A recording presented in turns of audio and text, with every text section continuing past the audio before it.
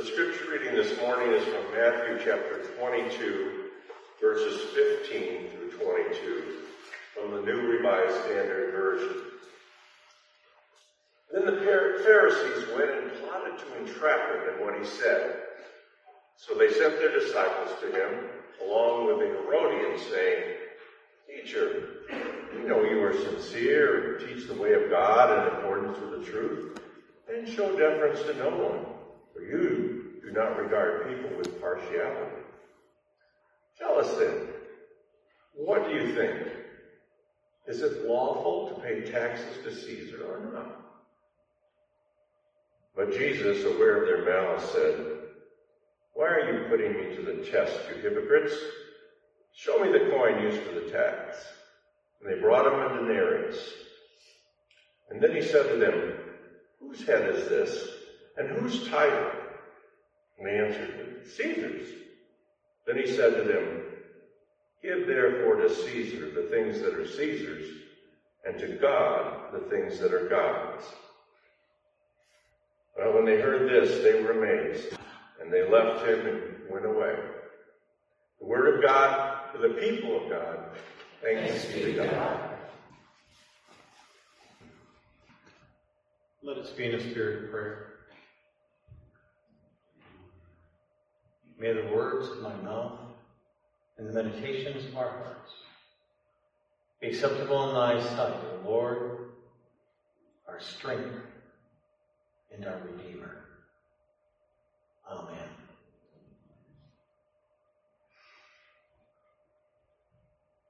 He was wrong in so many ways. The Pharisees thought they had set Jesus up. Foolish Pharisees. See, everybody knew that to pay taxes to Caesar was supposedly a sin. Actually, they didn't call it paying taxes. Back then, they called it paying tribute. To offer the emperor tribute stood in defiance of their commitment to God. Jesus knew this. Jesus knew that they were setting him up, trying to find something, anything, to shame him in the eyes of their fellow Israelites.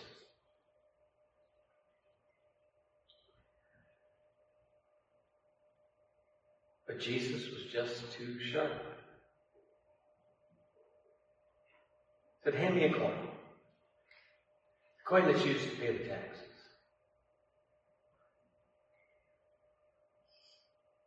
Whose likeness?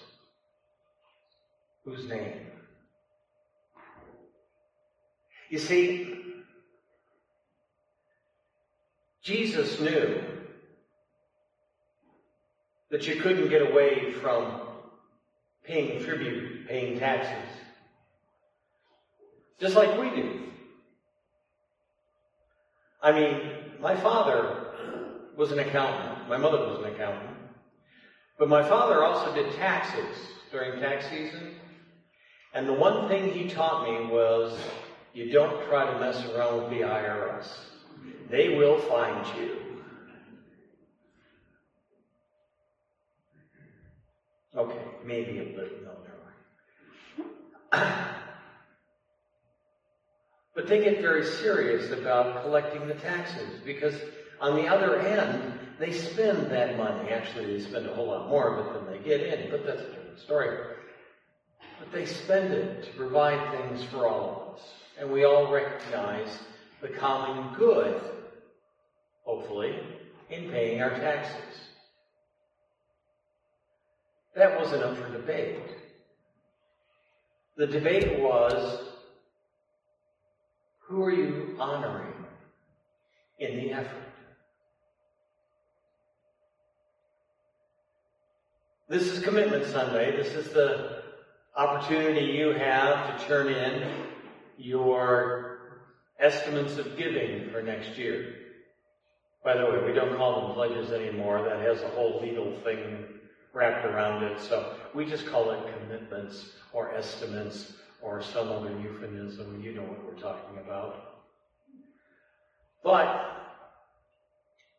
that's a practical issue. We need the resources you provide to maintain this building, to maintain the staff, to maintain the programming of our congregation, to reach out into this community and into God's world and service, to make disciples. That's just the basic reality and all that. And frankly, I haven't focused a lot on money this fall, because I know that you know that I know that you know. But what I have chosen to focus on is a different kind of commitment. You see, in this story, what the Pharisees tried to do failed, but what they accomplished succeeded. They tried to set the bar so Jesus would have to go over it. And in doing so, shame himself and his ministry by acknowledging the fact that he too was a citizen, or at least a servant, of Rome. But they failed, because Jesus succeeded. Because if regardless of where the Pharisees set the bar, Jesus set it even higher.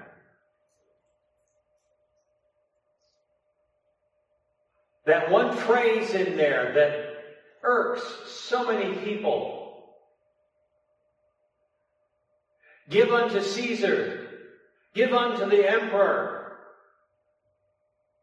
what is theirs. But give unto God what is God's. Okay, the bar just went from here to here.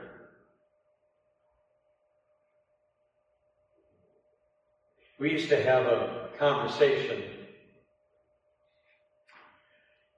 in seminary and after seminary and all that about the difference between sacred and secular music.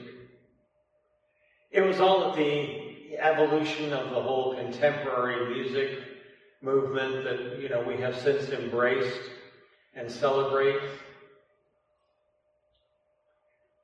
But back then, it sounded like so much bubblegum, just to be honest. I had a friend who once referred to praise songs as 4x4x20 songs. 4 lines of 4 words sung 20 times. And in the beginning, that's what it was. Repeat after repeat after repeat. Fortunately, it has evolved since then. But it would pose the question, what is it that makes a piece of music sacred?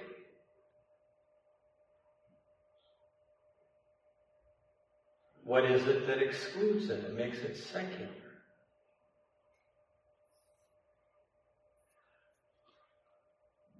But then that would branch out into other arenas of our life.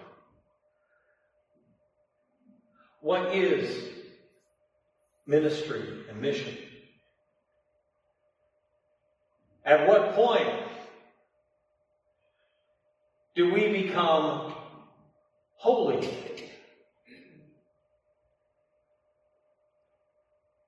At what point are we sanctified in the eyes of God?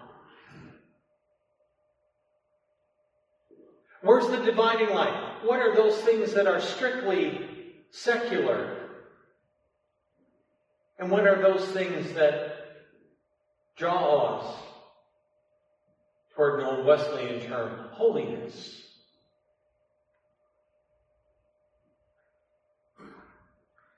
Well, it gets down to the old creation story. What in this world has God not created? What in this world is not a product of God's effort? The water, the sky, the soil. I look into the eyes of my granddaughter, and I see God. A miracle. Now, granted, the kids had something to do with it, but that spark of life, every time she cries, makes her presence known to the world, is the cry of God, asking for attention.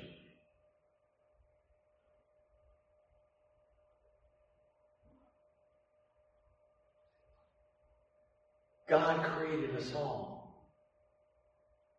God created all things in heaven and earth. We know this to be true.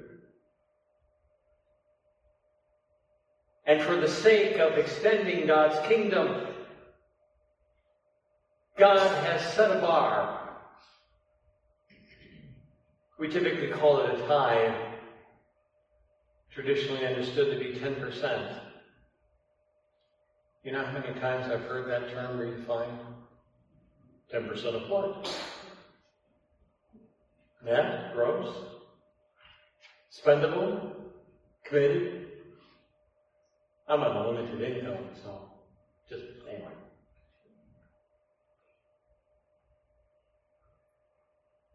But that's to keep everything going. Because God says, okay, the rest is up for you to use. But again, the question becomes, how?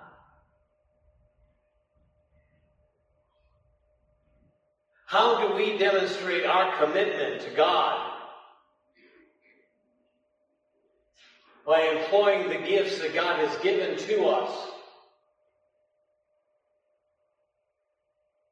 Which, by the way, is everything.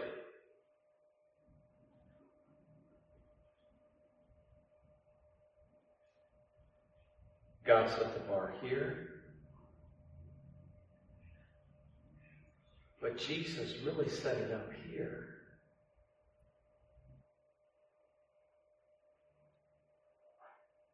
Our time, our talents, our gifts, our service, I've mentioned this all before. But I want to mention one other thing that I'd like to ask you to consider committing to God. This may be the first time, probably not, getting to know you as I have. But it's good to do it every once in a while. Just to remind ourselves. I want you to ask you to commit your heart, your life, and your soul to God. Because that's what's going to sustain you. That's what's going to sustain us. That is what's going to sustain each other. Is our individual commitment to God and to one another. To the children, to the youth, to the seniors, to the adults. The commitment from in here is what I'm asking for today. Because we need to offer unto God what is God's, which is all that we are. At the beginning of each service, I ask you to bring your authentic self into this holy space. that you continue to seek who and what God has created you to be.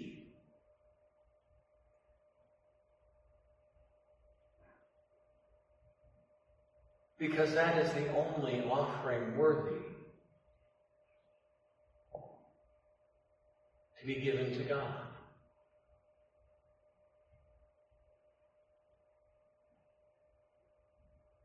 What we do here is worship.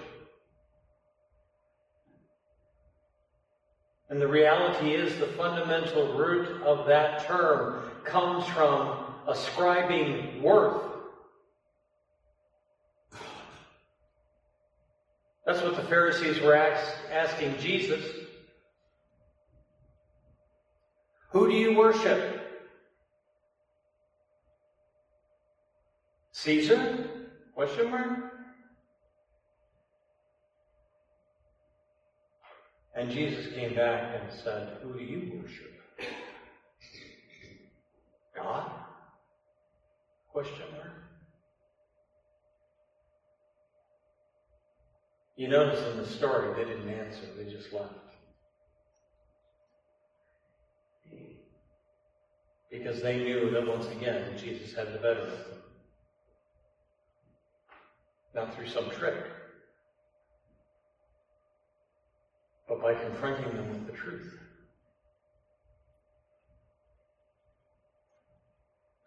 There's no trick to this. Question is, who do we worship?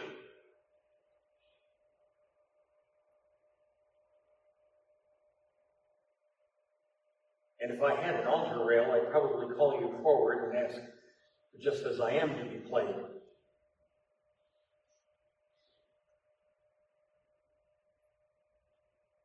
But still in your hearts, you can hear the call of God.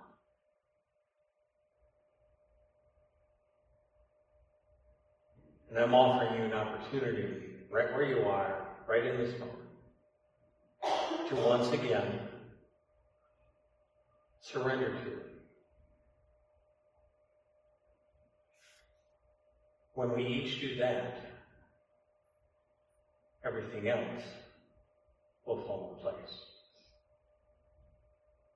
Thanks be to God. Amen.